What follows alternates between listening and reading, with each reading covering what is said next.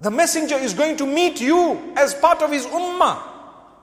And you are going to present your deeds to Allah. And Allah will give you your book of deeds. Would you like to see all your TikTok videos on the day of Qiyamah?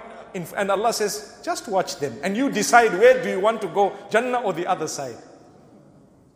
My sisters, my brothers, let's be responsible. Leave a legacy of goodness. Wallahi. Be responsible. What did you achieve by that? What exactly did you gain? And what did you do? Do you know the Prophet ﷺ says, Ma'ilatin mumilatin. It means, what does it mean? They turn heads and they want the heads of others to turn, or they cause the heads of others to turn. That means they are attention seekers. And they will do anything to make sure someone's head has turned.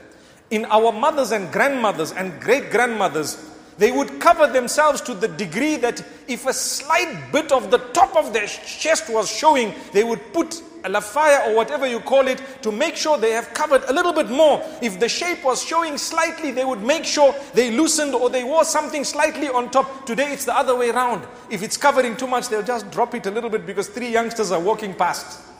It's a fact of life. We don't like what I said because it's true and the truth hurts.